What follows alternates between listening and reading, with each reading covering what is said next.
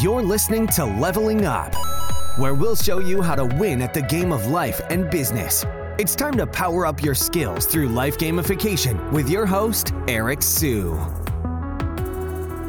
What % of your revenue should you dedicate to hiring? People are the lifeblood of your business. If you want to win long-term, you just got to hire amazing people. Most people are too cheap to hire amazing people, or most people think that they're superheroes. They want to do it all themselves. Most people don't know how to delegate. They don't know how to manage. These are all things that you level up and learn over time as you become a better entrepreneur. And sometimes you get knocked down on a couple levels too, but it's okay. It's how you get back up and how you choose to respond to the adversity. And so I would adjust this question a little bit. It's not so much about how much revenue you should dedicate to hiring. It's more so how much capacity is your team at right now? If you're a services business, as an example, ideally you set each team's utilization rate to about 80% or so. Let's say they have 40 hours in a week, 32 hours of that they're focused to just doing client work, but you have that 8 hours of margin of safety where they can focus on other areas. Maybe it's personal growth or experimenting with other things. And if you find that their utilization rate's going up to 90%, 100%, 110% or so, and they're overworking, that's when you need to start to think about hiring. Because if your people are constantly overworked, they're not going to be happy. And if they're not happy, they're not going to do good work for your customers. If they're not going to do good work for your customers are going to churn. And then if customers keep churning, your people see that as well. They're going to churn as well. And then what ends up happening is you're going to have to rebuild the team from scratch. Take this from someone that knows what that feels like. You don't want to have to do that from scratch. You don't want to do a reset. It's not a very pleasant feeling. And it pains me to say this, but time tracking is actually a thing, right? You want people to be tracking their time internally. And there are a handful of tools. We're actually experimenting with one right now called Timely. And it actually has AI. It'll tell you where to categorize things, and you can pull things, you can drag things from your calendar and make it a very simple time tracking thing at the end of the day. And you can just organize things into categories, and it's pretty non-intrusive. And I think it's a nice happy medium between having to manually time track versus having your screenshots taken by a time tracking tool, which is something that we never really wanted to do. And so I'm just gonna read the full question. What percent of revenue dedicate to hiring in early days? I'm doing most of the client work now, and the few contracts I've hired didn't work out. I want to pay more for better talent, but I'm not sure how much more and how much I should try to delegate. So you should be thinking about how to take the 15% of the things that you don't want to work on, take it off your plate. You should be looking at your time in 15-minute increments from the time that you wake up, from the time that you go to bed. You look at how you spend your time, because I think we have about 8,000 hours in a year, and you want to be looking at how you're spending the time. You want to be very precious about how you spend your time there, because the time is something that you'll never get back. And so if you look at your time in 15-minute increments, yes, it's annoying to do, it's manual, but when you're entering it in, you start to realize, oh man, I really hate doing this. And what you do is then you categorize, okay, I'm spending my time on this. How much energy does this task give me? How much money does this task help me earn? So it could be $1 sign, $2 signs, $3 signs, $4 signs. And if it gives you low energy, medium energy, high energy, and is it something that you can delegate out? You just record all this over and over and over. Eventually, over time, you start to realize, oh, this is where your time is going. And the stuff that's sucking away your energy, the stuff that you don't want to work on, the stuff that you can delegate, that's the 50% of things that you can work towards eliminating. And then what you do is you create a role scorecard of these responsibilities, and then you outline the outcomes that you want. So for example, if you hate doing sales, you're going to say, hey, I want this person from an outcome standpoint to be closing 6-7 figure deals a year. I want them to build a sales process from scratch. And then you can interview according to the outcomes that you're looking for and the responsibilities that you're looking to fill. And you're looking again for those gold medalists that have been there, done that. And so Seth Godin has a quote, I won't work with you until I work with you. And so people poo-poo on Upwork. I love using Upwork. Depends on a different type of thing. But in the beginning, when you're starting out, especially if it's in a service type business, you're going to have to learn to hire contractors and work with them. But you're going to learn to be more specific with your job posts. Ask them to follow certain instructions. Ask them to do a test exercise. You can evaluate them. And the good thing too is if they're not working out, they start getting lazy, you can cut them. There's no talking about career pathing or anything like that. You're going to have to take your lickings in the beginning when you're first starting to hire people. And that's okay. That's how you gain experience. What would be bad is if you keep going through the same experiences over and over and over and you don't iterate. So that's why it's really important for you to be very open-minded and study people that do this well. There's a lot of material out there. There's a lot of templates, worksheets that you can work with. There's this book that I have next to me over here called Scaling People. It's from the COO of Stripe. Name is Claire Hughes Johnson. Literally this entire workbook on how you go about building a team and scaling people. And so that's what I would say. You got to be improvement obsessed. That's one of our core values at the company. You just got to be open, honest, and reliable. And then what happens is you got to define what your values are, and you got to hold people accountable to those values. And then you got to test their competence. And if they can get those two things in, they are A players. If they're competent, but they don't align with your values, there's somebody that you probably need to go about letting go. So the people thing, it's going to be hard to ever get to 100% batting average, but you're going to get better at it because you're smart, you're good. So hope you enjoyed this. Don't forget to rate, review, subscribe. Drop in the comments what else you'd like to see me talk about, because this makes my content creation process a lot easier. Catch you later.